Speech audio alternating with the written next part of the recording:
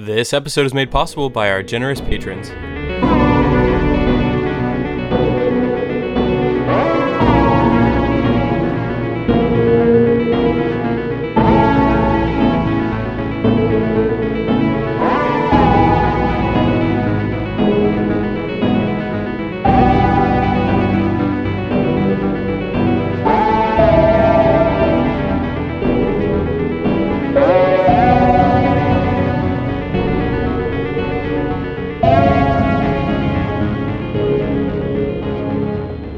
Welcome to episode 126 of the Ink to Film podcast, where we read the book And then see the movie. I'm Luke, And I'm James. and this week we discuss the first half of Stephen King's 2018 novel, The Outsider. So we're back with Stephen King, one of the favorites of the pod. I was going back through our back catalog and counting. I think this is going to be our fifth Stephen King adaptation and book we have read.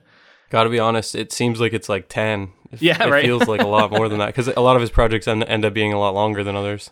They are usually pretty long. Also, I have read other Stephen King novels, so I'm starting to finally feel like someone who's read enough Stephen King to start to have opinions about Stephen King and like his writing.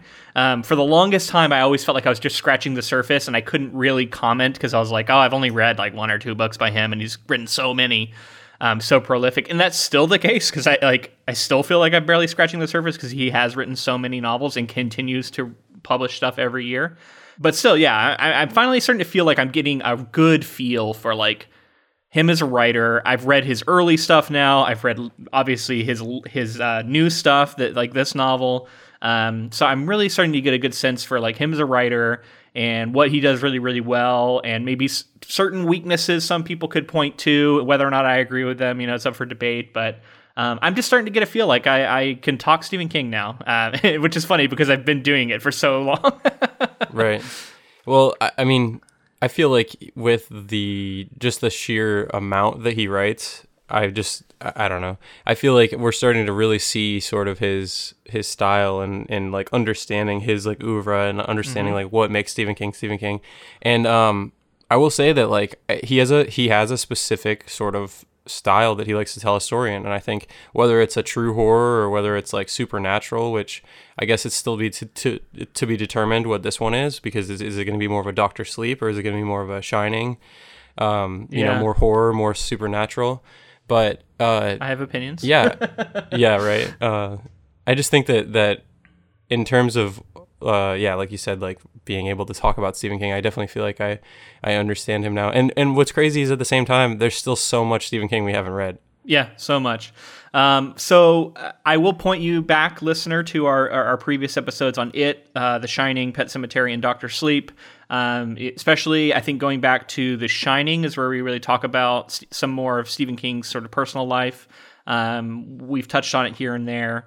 But we're going to focus mostly on the book this time. It's also a newer book, so there's not a lot of like background information out there about it. I've just seen a little bit here and there. But before we do that, this is going to be our only opportunity in this coverage to do a spoiler-free discussion.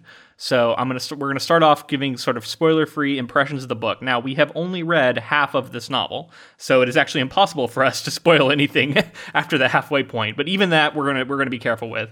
Actually, before we get into your spoiler-free thoughts, James, we should outline what we're going to do for this project. We are giving this our what I would call our sharp objects treatment, because I think that's the only other one. Maybe there's another show we've done. I'm forgetting, but that's the one I think of because I think it's the first one we did like this. So Game of Thrones as well. Oh, yeah, Game of Thrones. Okay, so we've done this a few times. But essentially what we're going to do is we're going to cover the first half of the book here. Next week, we're going to cover the first half of the TV show, the HBO series that's coming out right now. We haven't watched any of it. I don't know about you, but I haven't seen a single episode. No, I haven't seen a single second. Yeah, I've seen a trailer. That's all I've seen. I haven't even seen that. Really? Okay. Cool. So we're going to cover the first 5 episodes. Now, we don't know if that will actually correspond one-to-one. Completely unknown. We'll see. That's just a guess. And regardless, then the following week, with the third week of our coverage of The Outsider, will be our final, and we're going to watch the rest of the show and read the rest of the book. and then talk about both simultaneously in sort of one hodgepodge wrap-up episode, which we'll see how that goes. And I was thinking I was going to recommend, like we did for Sharp Objects, I think I'm going to have you watch the show first, then read the book, and then I will read the book first and then watch the final episodes of the show. We'll both have done both when we come onto the episode to talk, but just in the order in which we experience the ending will be slightly different. And I think that'll be interesting for like how that might affect our view of the show. I'd also be open to do it the other way around if you have a preference. What do you think? No, I think that sounds cool. Yeah, okay. I think that makes sense. You're the show movie guy, so I think you do the show first. I think that makes sense. Yeah, well, I'll have more to say on like sort of my initial feeling, you know, the way that I experienced the ending. I think that'll be fun. Yeah. I mean, it's obviously kind of an unusual way to experience this. The vast majority of people won't be doing that. They will have either read the book first or have seen the show and then gone to the book after. But I think that'll give us at least a slightly unique perspective, hopefully, which will be interesting and maybe lead to some interesting observations. We'll see how it goes. That's the way we're going to do this coverage. Let's talk about spoiler-free observations and just our experience with it so far. What's it been like for you? I'm enjoying myself. I think it definitely feels like a Stephen King novel. It feels maybe like it could be shortened a little bit because we, you know, within the first half here, we sort of, I guess I don't want to say any specifics, but we careful. we don't get through all that much. Like there's some I would say like 4 or 5 major events, and then a lot of it is like that world building that Stephen King does so well, right? Setting up characters and relationships and things like that. It's cool because it's sort of like the biggest thing in the world, especially in podcasting, is true crime right now. So to read a true crime Stephen King novel it's pretty fun and it feels a little different. I wanted to ask you, do you feel like this is a reaction to the popularity, or do you think Stephen King is kind of also getting like kind of sucked up in all of that true crime stuff? Do you think he's like binging true crime podcasts like everybody else, and like he's just like, you know what, I need to write a story? I mean, that would be pure speculation on my part. I like to think so. I think he's always been interested in that sort of stuff. I think horror and true crime often go hand in hand. I like to think that it's not just a sort of in the moment reaction, but maybe it is partly that, you know. And I'm glad you mentioned true crime. That was one of my main points I was going to make, because you had kept saying like this feels like a Stephen King novel. It's kind of like that. And I agree, but it is also different in that this is the first time I've read a novel from Stephen King so far where I felt like, ooh, this is being presented as a true crime case, essentially. We're getting direct testimony. We're getting like transcripts of conversations. We're getting all this stuff, which is a cool sort of like it blending the lines where you could almost forget that what you're reading is actually fiction and that this isn't something that really happened, which I like that. And because of that, I was feeling, I don't know, I like true crime. I listen to several true crime podcasts, watch videos and stuff. It's a fairly recent thing for me that I've gotten into, although I've always been sort of someone who's been somewhat interested and dabbled in that stuff and read and you know, liked documentaries and stuff. But I'm very familiar with it right now. And to read this book right now, it's playing right into, like, I literally think I was listening to like the most recent Case File episode before we started this book, and it was like, oh my gosh, this is like more true crime. I don't know, it's fun, and I like that way he's playing with that. Yeah, I was super into the structure of the beginning where we were flashing between like sort of interviews and pre-arrest. I don't think that's a spoiler. No, it happens right at the start, yeah. The flashing between the two things. And I think they show it in the trailer. Yeah, and I really thought that was a fun way to like play with the structure, and we get like it was like a transcript being like retold to us the way we were reading, just like a, you know, notes, or like if somebody was taking the dictation or whatever. What would you call that? Like when somebody's just taking the notes? Yeah, I would just like a stenographer, taking it. I don't know what the word, you know, a transcriptionist. I like that. It's just like in terms of structure, that was cool. But I did want to mention my sort of experience with true crime and like how like my enjoyment of it. So, you mentioned the podcast. Like I have listened to some true crime podcasts and for specific cases and things like that. I do enjoy listening to, but typically I'm not huge on true crime. Like it just it isn't something that I engage with a lot. That being said, you mentioned documentaries, true crime documentaries, like film documentaries. I'm super into. I think that's I'm much more into that. But the podcasting side of it, I don't get too sucked into. But my girlfriend, as you know, is massive into true crime. Yeah, your sister is like that. That is her like. that is her hobby. She is so steeped in that stuff, and anytime I just turn to her and I'm like, so what's up with this guy? And she's like, got everything, when they were arrested, like yeah, what happened. She's way more into it than I am too, so she knows a lot.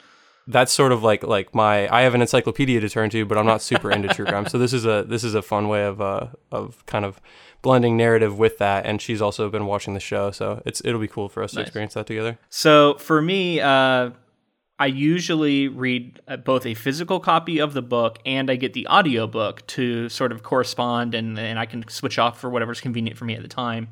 I am a fan of audiobooks. I do enjoy that format. And some people might argue that it is not like a quote unquote true reading of a book. And I would disagree with those people.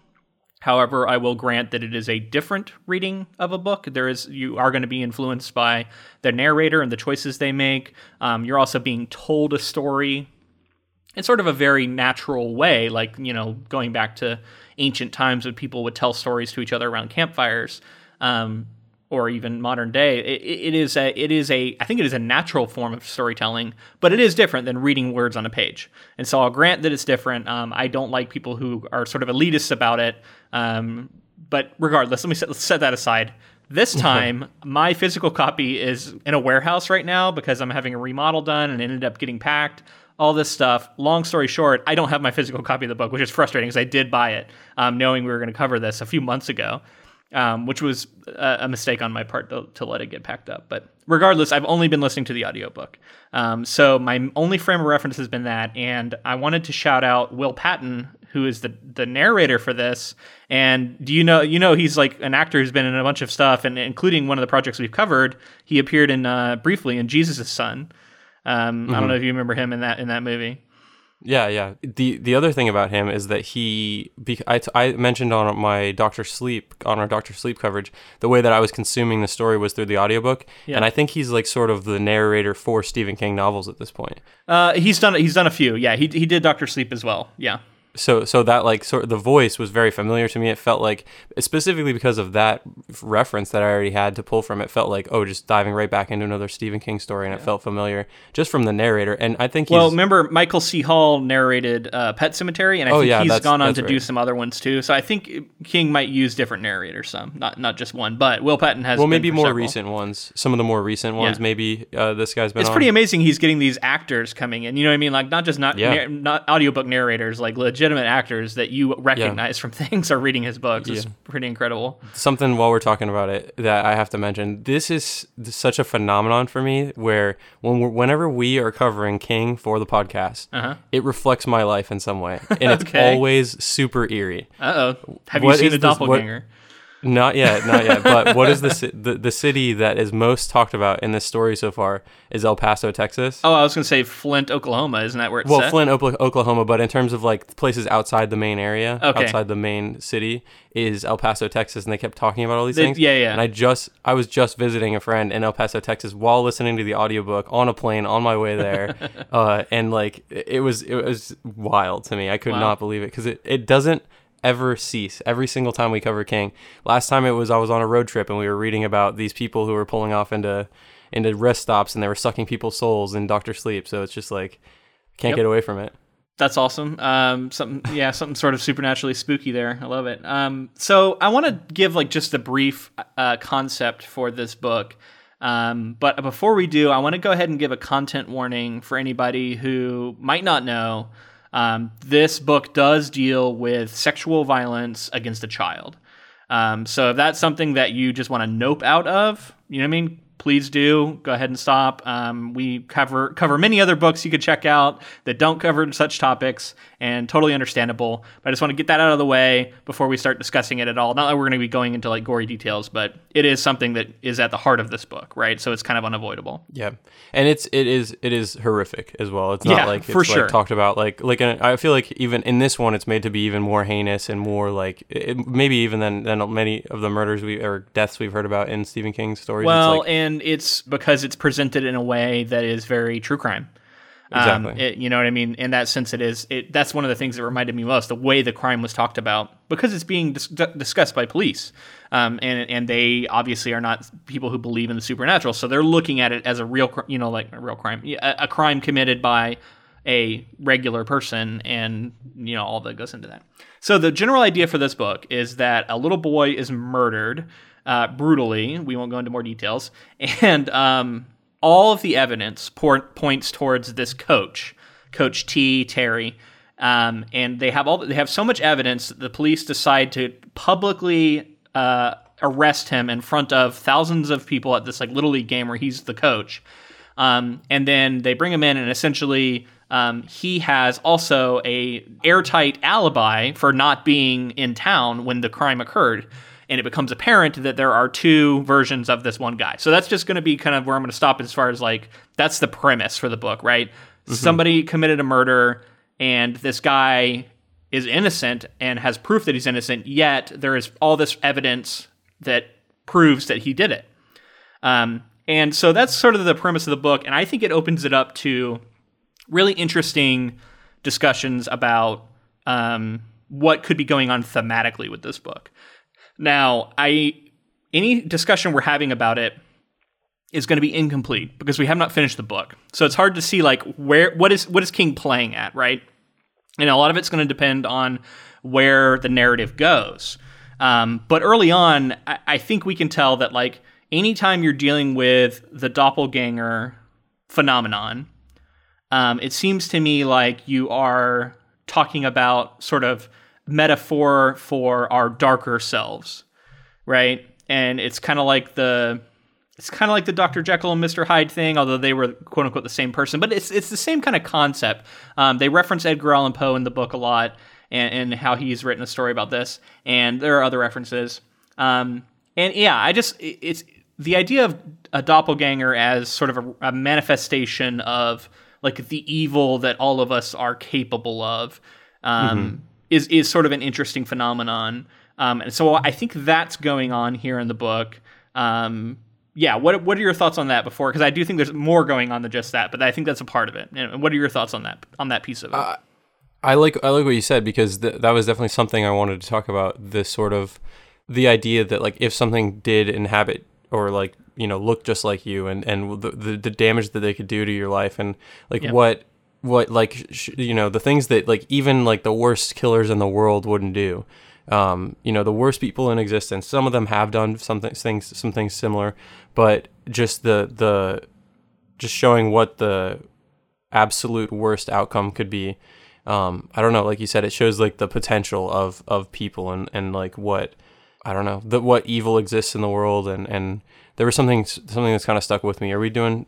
I don't think this is really a spoiler anyway, but there's this pregnant woman that spoke about, and they talked about how the baby was just ready to come out. She's any day she was going to give birth, and one of the characters was talking about how if only the child knew how dangerous and how gruesome and just brutal the world is, how they wouldn't want to come out. And yeah, I think that's definitely a recurring theme in this.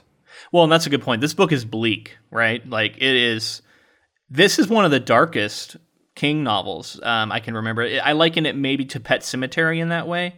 It's a very dark one. And to me, I think solidly horror, in my opinion.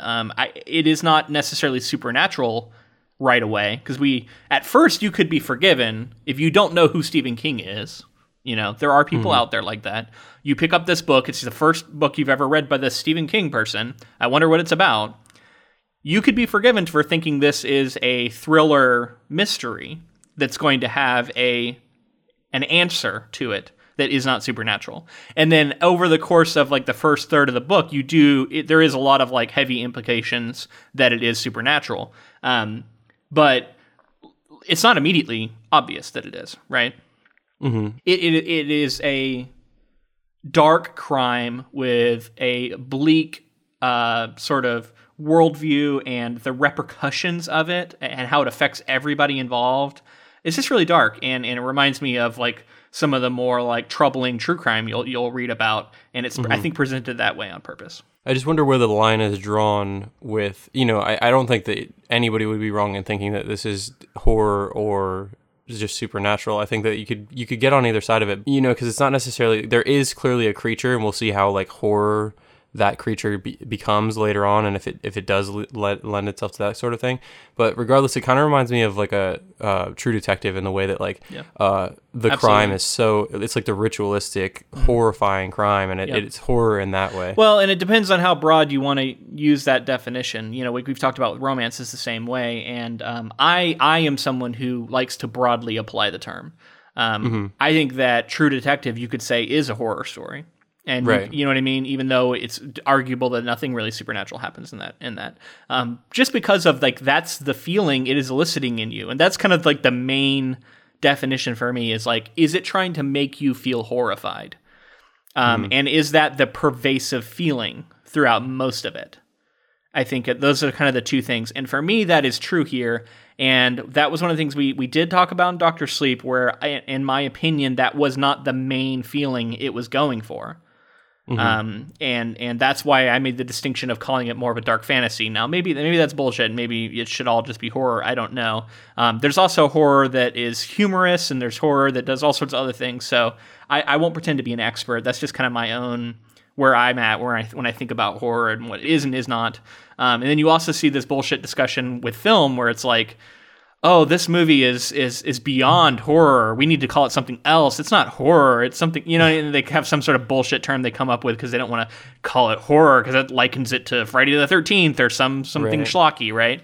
You see this with some of like, you know, like Jordan Peele's recent work and a lot of these like quote unquote highbrow horror that's coming out. And luckily, I think most of the filmmakers scoff at the idea, call it bullshit, and say, no, this is a horror film, because they rightfully recognize that it's elitist. Exactly. And like someone like Jordan Peele, a filmmaker like Jordan Peele, I'm sure would love his films to be compared to even schlocky horror movies like that, because it is part of like, it's all part of it. It's all like the broad range of what film means. And I like, genre is weird because it's like putting things in a box when like really like everything's breaking those boundaries constantly. Oh, the boxes are illusions. Yeah, no, you're totally right, man. And you know, that's like another whole discussion we could have and continue to have about like what it means to be in a genre, and especially today's day and age where it feels like there's so much genre blending. But I feel like this is solidly horror. And in fact, if not for a couple of sort of, there's been a couple of release valve moments for me that helped take away some of the stress of this.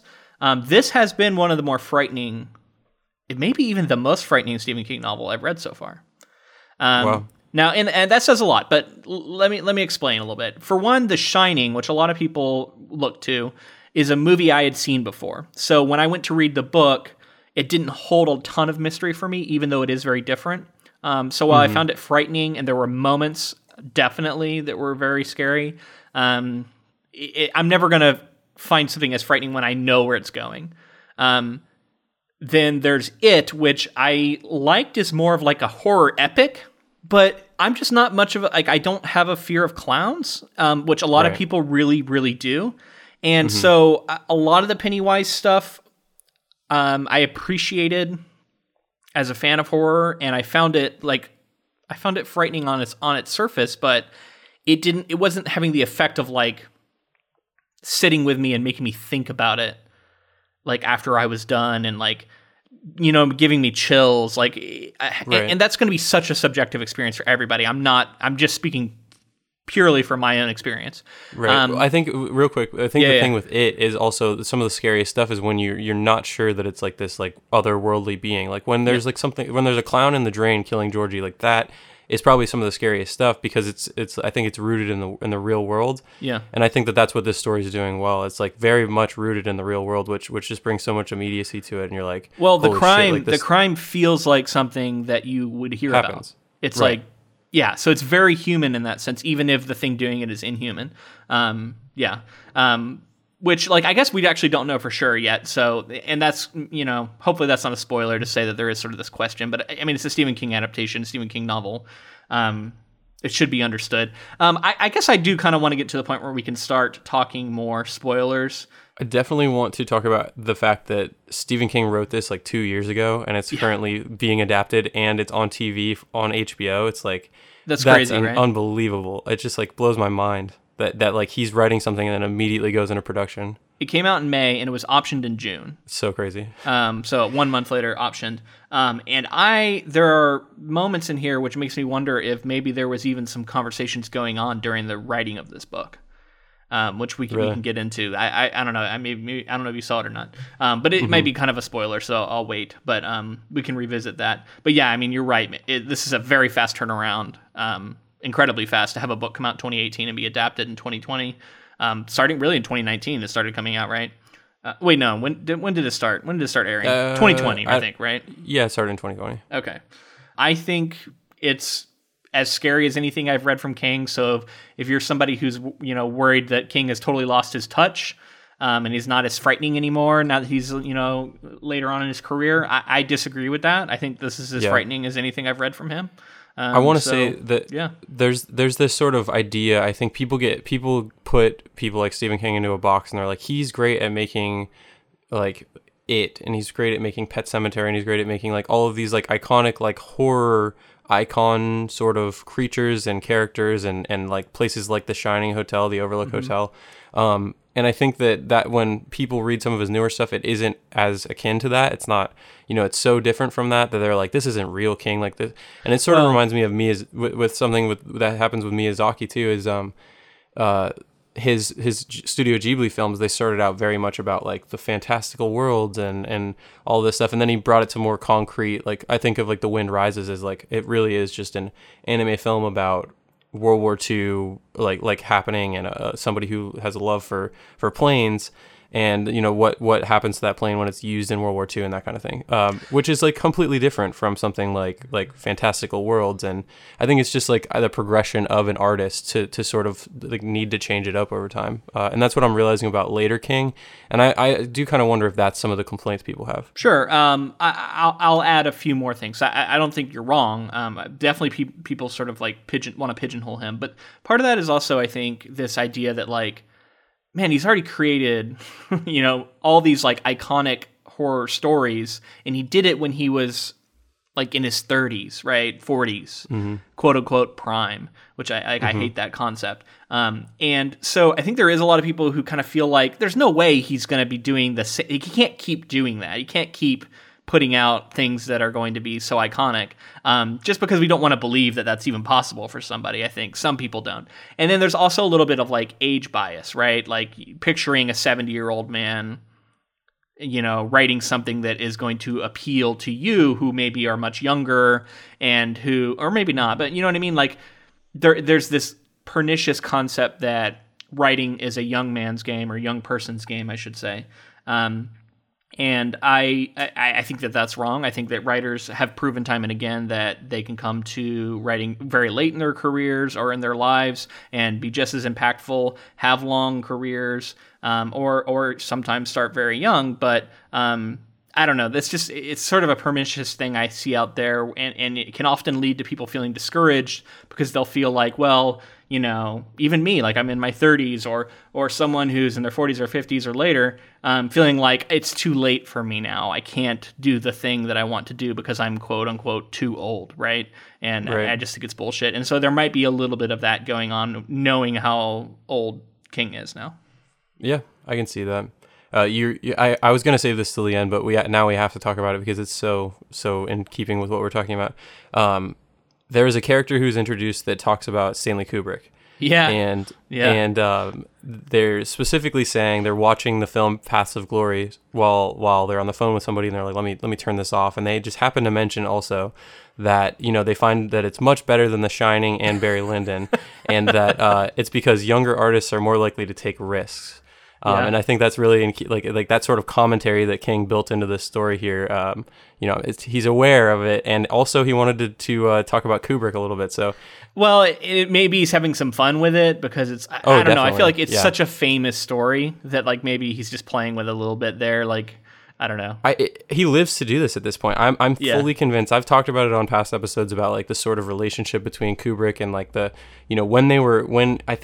I truly believe that King, after everything's been said and done now, after all the shit that he's talked, he really is willing to believe that like Kubrick made a fantastic Shining film, and that like there's some fun being played here because there's that narrative now. So he's like, when he was younger, he was making his more vital stuff, and as it went on, it wasn't quite as risky, and The Shining is just not quite as good as Path of Glory. And this sort of idea of even like he's acknowledging the greatness of Kubrick here, while also kind of like taking a little stab at their sort of whatever history. Sort of relationship they had. Yeah, and I contend that I still think it's possible he dislikes that movie. He's rooted in. I think he is so rooted in his vision for that story, and I think he was more hopeful that he was going to get a more faithful adaptation. And Kubrick put such a spin on it that it just rubbed him the wrong way. He has said later that he recognizes it now more for its merits, but I don't necessarily think that means he's come around to like the adaptation. I think he may still dislike it. But it's kind of a conspiracy at this point. You know what I mean? Like maybe he does, maybe he doesn't. I don't know. Some of the time I think that it's like I don't know. I think he's so biased towards his stuff that he's not willing to look at things critically, because I have heard him come out and say, this is an incredible adaptation. This is such a good story. You guys are going to fully enjoy it. And then saw the adaptation and was like, that was pretty trash. Stephen King. Like, sorry, you backed that, but you won't back Stanley Kubrick and The Shining. And like I will agree that King has impeccable tastes, I think, in his writing. I think he recognizes really good literature, and I think he knows how to make good books. His taste in film may be more debatable, especially when it comes to his own adaptations. I think sometimes he looks at it through rose-colored glasses because he's seeing something he wrote come to life, and that's sort of like boxes A through C that he needs to have checked to like something. Is like, is this the thing I wrote? And then like other parts of it that might detract from its quality aren't as important to him. So anyway, we're getting into the weeds a little bit. So do we want to dig into a little bit of the idea that like when you're younger you take more risks? Do you think that's something he's reflecting on? Do you think he feels in any way that way, or do you think that he's kind of like making a joke about it and pushing back against it? I think more the latter. I think he is proposing that knowing full well that he is an artist late in his career making things, and he's probably had this criticism leveled against him. And I do think it's fun that he's using it through the lens of a filmmaker who he has been critical about and has maybe even said such things himself, right? Like, it's just a nuanced sort of like complicated way. Like, he's admitting that maybe he's even felt this way himself over time. And I can't imagine that he's not. He is definitely aware when he's writing that is something people are saying about him. Oh yeah. Yeah, that's why I just thought it was fun to like kind of really dig into and think about like what he's been saying, what he's said about Kubrick and where he's at now, and sort of like looking at an older man later in his career. So I just thought that was something really interesting that was really right at the end of our reading here, at the end of the first half. Absolutely. All right, so let's move into spoilers. So full spoiler warning, anything's fair game. If you haven't seen or read or anything, go do that now. I think it's clear to say that we're enjoying this so far. We haven't finished it, but I would recommend it, especially to Stephen King fans. Check this one out for sure. So I'm going to read I have a 3-paragraph summary where I'll do a paragraph at a time and we can sort of react to it. So in Flint City, Oklahoma, police detective Ralph Anderson arrests popular teacher and Little League coach named Terry Maitland in front of a crowd of baseball spectators, charging him with raping, mutilating, and killing an 11-year-old boy. Maitland hires his friend and lawyer Howie Gold to assist him, but Anderson has eyewitnesses and clear forensic evidence pointing to his guilt. In the meantime, eager reporters harass Maitland's wife Marcy and his 2 daughters Sarah and Grace. Okay, so that's sort of a more detailed version of what I already discussed, but what are your thoughts on the sort of the opening to this novel and the setup? I really bought this idea that because it was set up that like the police wanted to arrest him in front of everyone to show the town that it was things were being handled. It was a safe place to live still, give people that peace of mind after this horrific thing happened. And just like they talk about, the officers that were at the crime scene and the way that it affected them, and just it's the worst thing they've ever seen. It was really effective, I think, in setting up the town and like where everybody's at. With that, and then how guilty this Terry Maitland seems. Well, and what we learned that there's a personal connection with Ralph, and that his son was previously coached by this guy. By Terry, yeah. So he's playing with with a crime this heinous, what it does to people, right? and how people lose their minds a little bit regarding these kind of things. And I think that's totally true, right? You look at how true crime often plays out. Through that lens, one of the other major things that's being discussed here, and I think maybe even more forefront, is the idea of false accusations, and false convictions and false imprisonment, right? And sort of the court of public opinion. And I can't help but think of the very opening scene of this book is a scene where there are, quote, two black boys playing, and they see police roll up to the baseball field, and they get out of there, and they're like, you know, we got to get out of here. The police don't care about us, that sort of thing. And to start the book with that scene, I think is a key indicator that he is talking about there's the possibility of injustice in our justice system, right? And the possibility of these false arrests and presumptions of guilt. And I think it's fascinating to take that. And while he's not directly talking about racial politics here, in some ways maybe he is, right? It's a white man at the center here, but he has been assumed guilty before even being interviewed, right? And a lot of that feels like it could be touching on some racial politics, which might anger some people. I don't know, but I think that is going on here. I think that I followed King enough on Twitter for a long enough time to know that this is stuff that he thinks about, and it seems to me like it is in this work. Yeah, I mean, just the idea that somebody who has the alibi, has everything that they need, and like still just like, and what's crazy is like this sort of idea that you're talking about with somebody who's been imprisoned and then like shown to be innocent, but still the court of the entire rest of the world, of everybody in the town, of the sort of area that this person lives, there's still like in the back, whether it's in the back of their mind or whether they're like that person is guilty, whether they got off or not. It changes people's lives, and it could just the act of arresting someone, I think, charging them with something like this is always going to change, whether they're, even if they are innocent, their life will never be the same. And maybe in due part to, the investigation hadn't gone far enough, which in this case, it seems like it hadn't. They didn't do their due diligence all the way, or just snap decisions were made. And yeah, I could definitely see that being tied to like racial politics, definitely. Yeah, and even just to move away from the racial part of it, I think it's a fear that all of us share, and the idea that we could be accused of something we did not do and have it ruin our lives. Like, everybody should be afraid of that. That's something that could happen to anybody.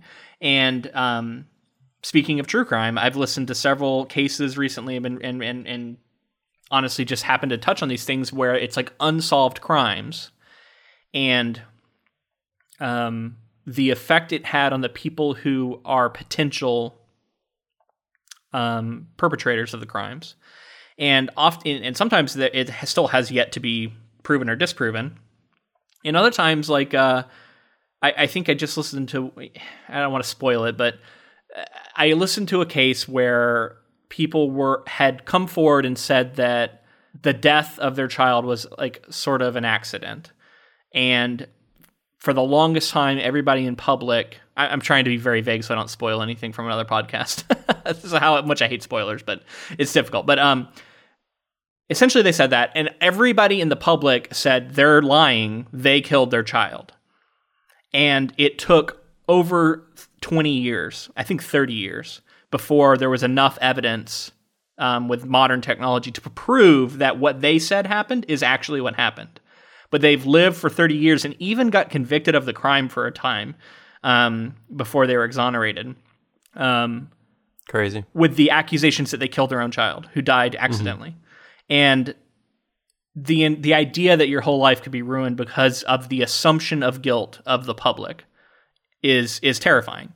And that's what we're dealing with here, right? Like, that is, I think, sort of the terror that is at the heart of this. And maybe that's one of the reasons why I find this to be one of the more frightening the most frightening Stephen King novel I've read so far, is that such a real fear that I think a lot of people share, and to see it play out here is terrifying. And the idea also of like the police assuming you're guilty, treating you as you're guilty, and feeling vindicated in the way they treat you because of the nature of the crime that they assume you committed. It's just all scary to me, and that's what we're seeing going on here at the start. Yeah. All right, let's move into the second paragraph here. District Attorney Bill Samuels tells Anderson to break Maitland's alibi in order to make this an open and shut case. Anderson discovers, however, that multiple eyewitnesses confirm Maitland was out of town when the murder occurred, at a writers' conference in a neighboring town. Conference site security footage also provides confirmation of Maitland's alibi. Anderson finds a book at the conference center gift shop that Maitland, parentheses, or his doppelganger, touched, and the fingerprints on the book are confirmed to be Maitland's. Samuels encourages Anderson to destroy this new evidence, but he does not. So this is sort of the investigation starts to unfold. Maitland's brought in, and we get proof that contradicts, right? Like we get strong evidence on both sides that contradicting each other. Yeah, and this is where we're dealing with cops that don't necessarily even want to be corrupt, but are like at this point like their jobs are on the line and that sort of thing. So they're like our only option is destroying evidence and like starting to move things, which gets you thinking about all kinds of other stuff when this stuff happens in real life and people are. I think one of the major things to think about is just like what people are willing to do to like maintain their survival or their livelihood or their the status quo. They've already made up their minds that this is what happened. Their version of the story is what happened. So when they find evidence that contradicts it, the impulse to destroy that evidence because you feel like it can't be true, it's going to contradict the thing I know to be true. Therefore, it's better for everyone if I make this go away. And that kind of thinking is absolutely something that you could see happening and sort of destroy the validity of a case. And I love that we see Anderson say no to it, right? Ralph Anderson, I think shows through this act that even though maybe he was a little bit over the top in the way that he went with the initial arrest, like he's a good man and he does believe in justice and he does believe in getting to the truth. And this is sort of the when it really comes down to it, this is him showing that. And I mean, you can understand why he was so passionate about it because, as I talked about before, it was like, you said that the guy coached his son and was very close to him and everything. They have like everything that they need, and they're waiting on DNA evidence to come back that's going to prove it. And they have eyewitnesses, they have everything they could possibly need. And then over time, little things start to pop up, and then they snowball and become bigger and bigger. And we're realizing like, okay, well, he has a perfect alibi, and there was also a crime that has, as we find out, his DNA evidence on it. So how is that even possible? And that's kind of the ongoing mystery here. Well, and I want to stop and take a moment to appreciate again how good King is at really just writing. He's such an excellent writer, and he always has these details that just floor me. And he knows how to use them. He knows how to craft scenes and stories in a way that only works in literature. And he is fully aware of that. So we know that in an adaptation, you're not going to get the same perspective on things. And that's one of the reasons why there's always a disconnect between the things he writes and his adaptations. He does such a good job at like people's internal thoughts and motivations. And that's just stuff you can't really put on screen. I was thinking about a particular scene where I think it's Marcy. The police come to her house for the first time to search it for proof. And I also love that Marcy is like 100% behind her husband, does not believe it's possible, and is like doesn't even entertain it as a possibility, really. Like just for the most part is 100% like this can't be true. Right. And anyway, when she's at the house and they're coming to search it, she has to pee. And the whole time she's just talking with them, she's like, I gotta go. And then like she finally does go. And like I was just thinking about how that's such a like personal, private thing that like you wouldn't talk about. Yet if you're in a book where you're in someone's head, you could totally see that being a real thing. Like this thing's happening and this is such an inconvenient biological reality right now is that I have to pee, yet I'm in this situation where it's very difficult to do, and just how like that would affect the way you're behaving.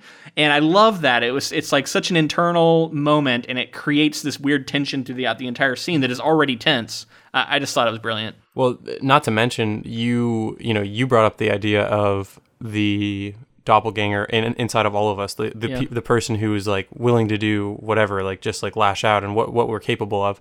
And throughout this entire scene, we see Marcy in that light.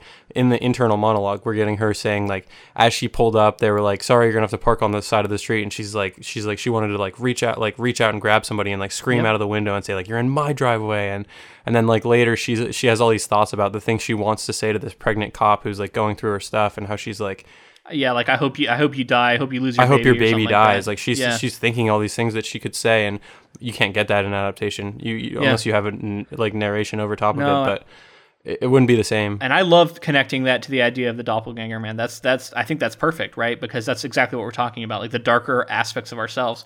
And you can even take it a step further into sort of abnormal psych and talk about the phenomenon of like dissociative identity disorder. And how literally people dissociate from a version of themselves that version is the one committing crimes, and they maybe don't even have any knowledge of it. And how our legal system is not really equipped to deal with that. Whether or not it's even true is up to our debate, but that is like an example of like a real life situation where you could almost argue that it is a doppelganger version of yourself going around and doing shit, and how terrifying that would be if you had no control over that and you had no memory of it, yet there is a version of you doing horrific things that you would not, co-sign on. And all the spectrum, right? Like even just down to like the average day-to-day moments, like you said, where like you think about something. Yeah, I think all of us have this moment, right? Where we think about some sort of like crazy thing we could say that would really hurt somebody and go like, that's totally not warranted, or that's not me to say that sort of thing, and then say like, I'm not going to say that, and like you get rid of it. But that sometimes in a moment that might pop into your head, and it's a very human thing. And I don't know, it almost seems like it comes from somewhere else, right? It almost seems like it comes from this like evil version of yourself that exists in all of us. So I love that, playing with that, and to me, once again, that's a frightening thing. And that's when King is at his best. I think he's confronting us with our own psychology, and he also talks about this. With, I think it's Ralph's wife, brings up Edgar Allan Poe and how he's got this reputation. It seems kind of like he's talking about himself here, but Poe's got this reputation of writing these supernatural stories, yet he's like, the thesis is that he is actually writing about our own psychology. And I can't help but think that King is maybe talking a little bit about his own writing here, because so many people have compared him to Poe as far as like a modern Edgar Allan Poe, that kind of thing. Yeah, I totally see that. So all that to be said, I do think there's a lot of psychology being discussed here, and I think that's a great example of it, like you said. Let's move into the final bit of plot I have here, then we can sort of talk about everything we've gotten so far. So despite evidence that Maitland was in two places at once, Anderson still believes that Maitland killed the boy. Maitland is shot to death outside the courthouse by the older brother of the victim, who is subsequently shot and killed by Anderson. Anderson is placed on administrative leave, and the district attorney decides not to seek re-election. That's basically where we end. There's one more moment where he goes and he calls this Holly character to sort of enlist her help in the case. But yeah, that's everything we've read so far. I saved it for last because that is, I think, the most shocking moment so far. I did not expect Maitland to die, but he dies. Pretty crazy. Yeah, I mean, the story clicks over into a different sort of story at this point. Like, we click over to, okay, so now he's dead. The evidence clearly shows that he was. We also get this video of him in like this seminar that he was at, or this conference that he was at, where he asks a question. It's so clearly him. They have the DNA evidence on the book that shows that he was there. So how is it possible that he was in two places at once? And that's like that really breaks open the story. And but to jump back to his this being the most shocking moment, this family that is like it, and I think it's kind of hinted at, but this family like seemingly has like this shadow over it. You're talking about the Peterson family? The Petersons, yeah. So their son is murdered in a completely gruesome way. The mother drops dead of a heart attack. Yep. The brother then goes and tries to kill Terry Maitland and fails. Or actually, no, succeeds. No, succeeds and then dies. Yeah. Gets shot by Ralph. That shooting was also really crazy. It was, the description of the kid dying was super brutal as well. Yeah, for sure. That was crazy. So and then on top of that, at the end of the last remaining member of the family tries to hang and kill himself and kind of fails, but he's in a coma and probably will never be the same. Yeah, they said maybe brain dead or having like significant brain damage. Yeah. Yeah.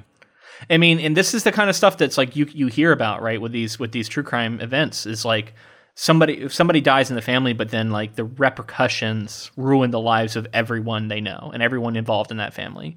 And, you know, whether it's marriages breaking up, suicides, health problems related to it, it's just he really is showing the way that sort of thing can ripple out. And again, just something that is very true to life and definitely affecting here. And I think he's deliberately doing to sort of evoke that. But yeah, that moment where the shooting happens, there's a lot that goes down. There's also this man with burned hands and a yellow something around his head. And the main detective, Ralph, and others remember this happening, but when they watch the footage later, they can't find the man. And there starts to be this implication of the supernatural, right? We also get the youngest girl, Terry's daughter. She sees a man outside of her window who has quote unquote straw eyes. Yeah, straw eyes is a weird. I can't even imagine what that is. What does straw eyes look like? I don't know, but it's creepy, man. Wait, like straw, like as in like hay straw? No, or straw, I think like a couple of straws poking out. That's what I thought too. That's what I was thinking, and I'm like, I don't even know what that looks like. Yeah, I know, right? And then like lumpy, they're like lumpy, and they have straw eyes. Play-Doh head. Play-Doh head. Pretty creepy. So seemingly both the one daughter is in denial about seeing it, but the youngest sees it. And then tells the eldest, and they both see it kind of, but the older one's in denial about it. Couple crazy things here. As he's trying to hang himself, the Peterson father like sees the same kind of thing: straw eyes, Play-Doh. So face, we know that two unconnected characters have both seen it now. So it's not a figment of one of their imaginations. Yeah, things are going on there. And then we get nearing the very, very end. We get he actually does he call her or just show up? No, he just shows up and tells the youngest daughter to tell Ralph to stop investigating or else bad things are going to start happening. This mystery man, yeah. He shows up in like a moment that she thinks is a dream. He's got like a changing shirt and does not look burned, but does have tattoos. Then we also have a moment of the one more big supernatural thing is there's one of the, I think it's one of the police officers goes to investigate this report of finding the jeans and shoes and belt buckle and of what Terry was wearing, I think is what it is. And goes out to investigate it and has this moment where like he feels someone come up behind him in the barn or wherever he's at, like looking and like touch the back of his neck, and then he's frozen. He can't. He's like move, frozen with fear. Very scary moment. Like just like he knows he should move, but he can't. He's just so terrified. And then when he does finally turn around, there's nobody there. But like another moment where it feels like there was some sort of manifestation, and there is a sexual element to all of this that adds just a layer of gross creepiness to it. Right, it's like caressing and sort of like there's something there for sure. Well, and the crime was sexual, and we've seen like there's like this weird semen stuff everywhere that has turned things black. Yeah. It's so I think that adds a seediness to it that isn't always there, and man, it is creepy stuff. We got to mention the sort of main power that we're starting to see is scratches. So it seems like the scratches are important. Seems probably like the way that somehow important. But like it scratched Terry, but then also the other person who got scratched was like that Willow woman, right? Was I think the other person who got scratched or who reported being scratched by the like coke nail, quote unquote.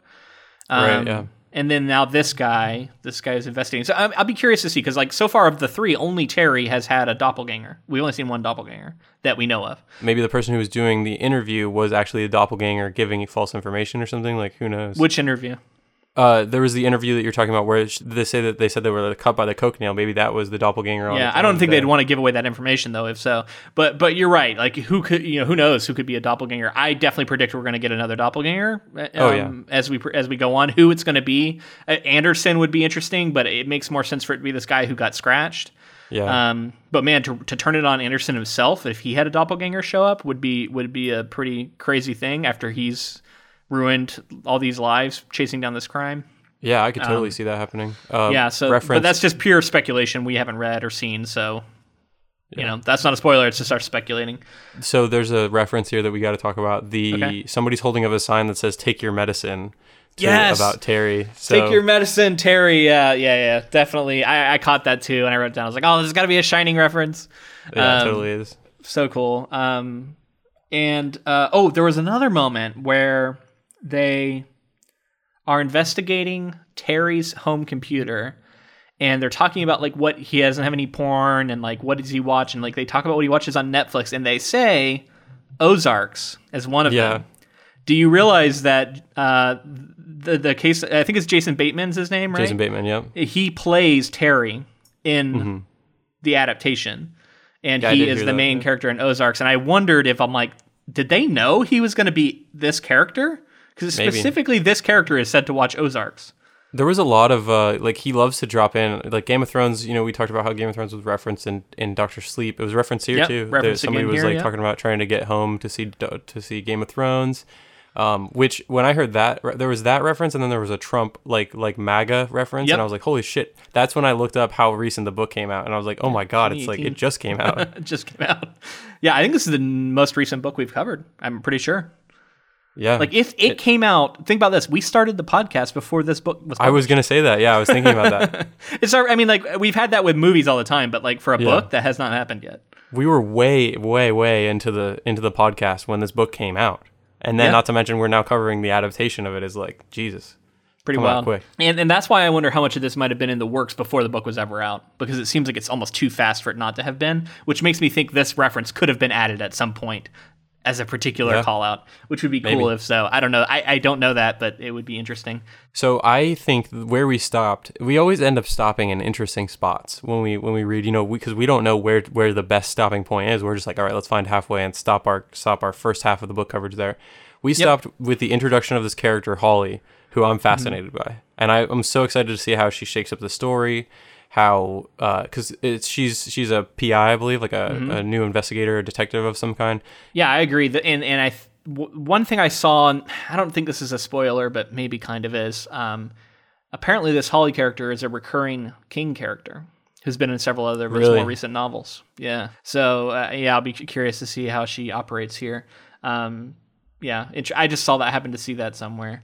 Have we seen that like a character that's going to be this important to the story be like from another story of King? Like I feel like this is Dick Halloran. Dick Halloran, although he was a minor character mentioned in It, he then becomes a major character in the Shining. He was like not, but she's going to affect. I think she's going to affect the plot in this one. You know, like she's actively going to have a huge role in this. I assume. Yeah, I don't know, probably not, but I mean. Also, we haven't read that much King, so maybe this does happen sometimes. So I want to talk about the one thing that I kind of wish King hadn't done. Okay. And, I have been pretty superlative in my praise for him, and he is a writer that I admire. And I don't pretend to know anything about horror even close to what he knows. Just personally, my experience reading it, I found the idea of presenting options for what this could be, including the idea of this boogeyman who is described to like eat children and use the fat to like keep them younger and like all this stuff that we get at one point. These moments where they're trying to explain phenomenon that are occurring, to me, always it relieves the pressure of the story, and it gives me somewhat of an answer. Right. And then the idea of it, there's also even discussion about it being sort of a vampire, right? Yep. In the way it's been biting. And the idea that this could be a vampire, again, makes it slightly less frightening to me, because I know what a vampire is, even if it is an unusual vampire. And to me, there's a fine line, and it's very stylistic, and it's going to come down to what you choose to do. But I didn't want to have any idea connection. What this was. Yeah. I wanted to be completely in the dark, because the unknown, the idea that it could be anything, and it still could be, right? Granted, But I'm sure it's not going to be a vampire. I think it's just going to be like what a layman would kind of like compare to a vampire, which is something he's done before. Yeah, and that's the thing. Like, he's written Salem's Lot. Like, he has other books with vampires. He and we talked about in Doctor Sleep. There are characters that are kind of vampiric in there. It just, the idea that the way that it might fit into his overall mythos, as far as like a creature that fits into there, it in some ways it makes it less frightening to me. Like, I wanted it to be unknowable, and I wanted it to be like, is it an alien? Is it a demon? Is it a other dimensional creature? Is it just an unknown supernatural thing? Like, let it be anything. And then maybe at the end you do give an answer, but I wanted to hold on to that mystery for as long as possible. And giving me these possible explanations early on in the book, in the first half, took just a little bit of that scariness away from me. And like I said, everybody's gonna be different, but just for me personally, as soon as I started attributing certain things and going, oh, that's probably what this is, or it's something like that, it made it slightly less frightening. Yeah, it makes me think of with like the Wendigo. You know, there's nothing to really compare it to other than the Wendigo of myth, right. Which I kind of get. And the same thing with you're talking about Pet Sematary. In Pet Sematary, yeah, or like with it, and we start to kind of like break down and understand what it is nearing the end.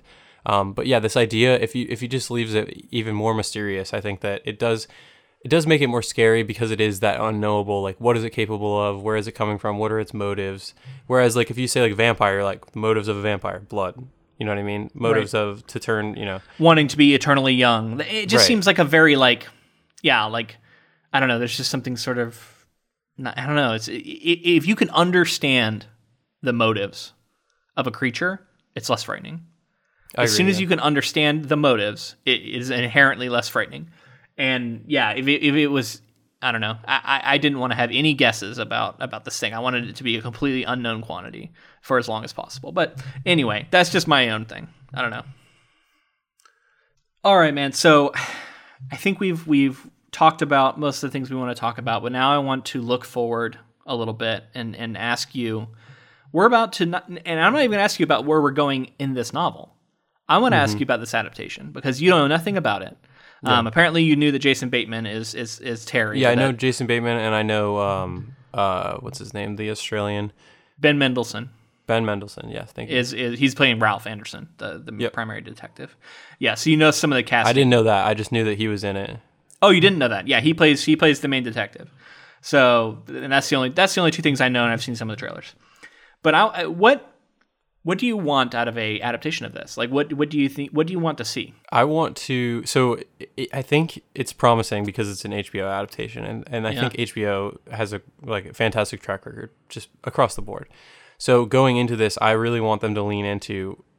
Like I said, I think there are comparisons. You know, I don't think it goes quite as heady or quite as. I don't think it's really built to be as like Lovecraftian as something like True Detective, but I'd like to see that sort of tone, like very, very somber, very dark.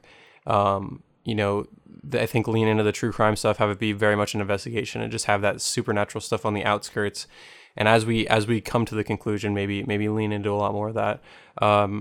I think it's promising. Like I just reading the story, I could see how they could go really dark and ominous with it, and have it be like a slow burn miniseries here that we. I think it's going to be 10 episodes, so you know I think that's plenty of material to kind of take your time and show the town. You know, don't go flying through the material. Really build it, and or maybe in a way like Sharp Objects, the way that in Sharp Objects kind of we got to understand the town, understand the characters. I think that's mostly what I'd be looking for, is sort of really capturing what Stephen King has built with the sort of the setting and the tone. Yeah, I agree. And I mean, obviously there's a lot of stuff here that appears to be accurate from what I've seen in the trailers. It seems like if you're looking for an accurate adaptation or a faithful adaptation, it does seem to be fairly that. But for me, and from doing this podcast for a long time, I have started to feel like I'm less interested in a quote unquote faithful adaptation as I am a good adaptation and one that recognizes the strengths of different mediums. And I think there are ways to be faithful, and there are ways to completely change and your adaptation from the source, and that can succeed or fail depending on the viewer and what their connection is to it. But here, I think you're right. I think I want to see the true crime played up, and I want to see a slow reveal of supernatural things happening. I want it to build. I want less answers. I don't want any indication. Like I said, that's my one quibble I have is I don't want any indication of what this thing is. I want it to be an unknown quantity that is just this double. I don't want the word vampire to appear. I want it to be just this mysterious double. And as soon as you say the word vampire, I think it gives an explanation for something that doesn't need one, and is scarier to not have one. So personally, yeah, I'm hoping they do that, and I'm hoping they maintain that mystery, and then we'll see where the book goes. Famously, King gets labeled someone who does not do his endings very well. I don't know if that'll be the case here. We'll see. I also don't know that I agree with that, but I'll be curious to see, and it wouldn't surprise me if the book ends in a different way than the show ends, just from the track record of how King adaptations have gone. So that's something I'll be on the lookout for, and that's something we can try and choose. At the end of this, we are going to take a vote in which we will each vote on whether or not we thought the book or the show was better. That's something we're doing this season, so look forward to that. That'll be in our third episode. You mentioned really quick, the podcast has made you think of, like a true adaptation. What was the specific wording you used a second ago? Like faithful. A good, faithful adaptation. So I wanted to just quickly jump in and say the idea behind a faithful adaptation, I think it's also a little subjective. Like, does faithful mean every single event plays out as it does in the book, or does it mean like capturing the sort of essence of what the story's about? Yeah. So I'm less, like you said, I think the podcast over time has definitely shown me that like a pure adaptation isn't necessarily the perfect thing to do. I think that you'll please the audience for the most part, usually, of the book, but you're never, but of the fans of the book in the movie or the show, you might please that audience a lot. But to have something really stand on its own, there are definitely times that changes need to be there, and sometimes there aren't.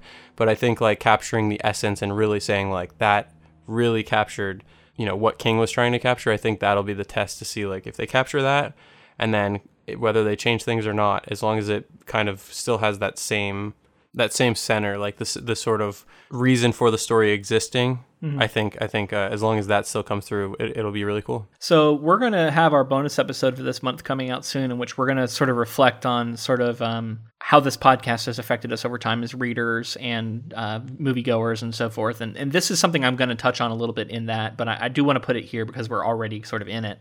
The idea that the filmmakers who come into these projects are artists themselves. They are not vehicles for medium changes. They are not in here to take a story and just shift medium and give it to you. That is a very mechanical way to view the process. And what is actually happening is another artist is coming in. And if you think about like how fan art is online, right? People take their own interpretations of what a character looks like, and they do it in different styles. And like maybe someone does it in watercolors, maybe someone does it in anime style, and they come up with these like depictions of characters, and it's clearly through the artist's lens of the original material.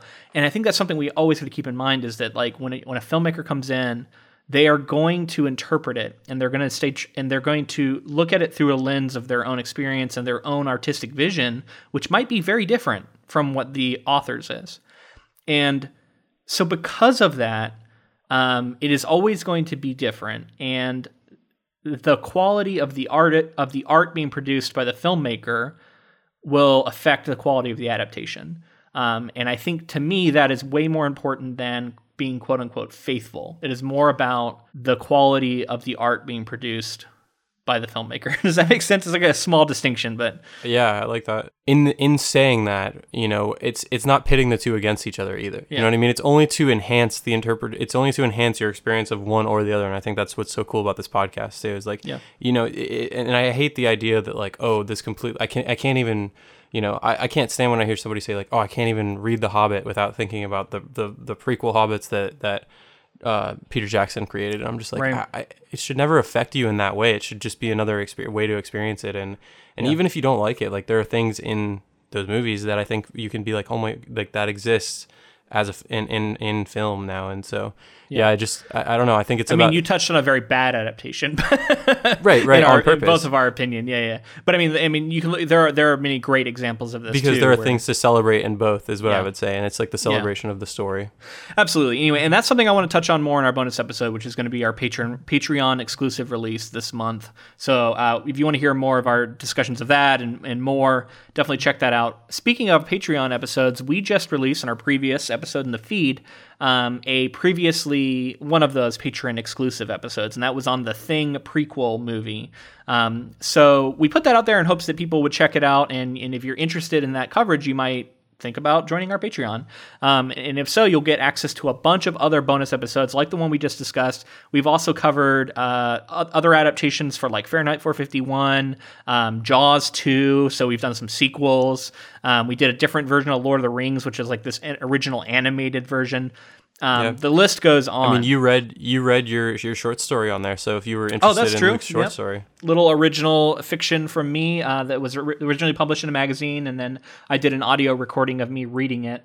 And then we have a little Q&A afterwards actually on there too. So if you want access to any of that, it's just $2, and you get access to all of our bonus content. And you also get the satisfaction of helping this podcast continue.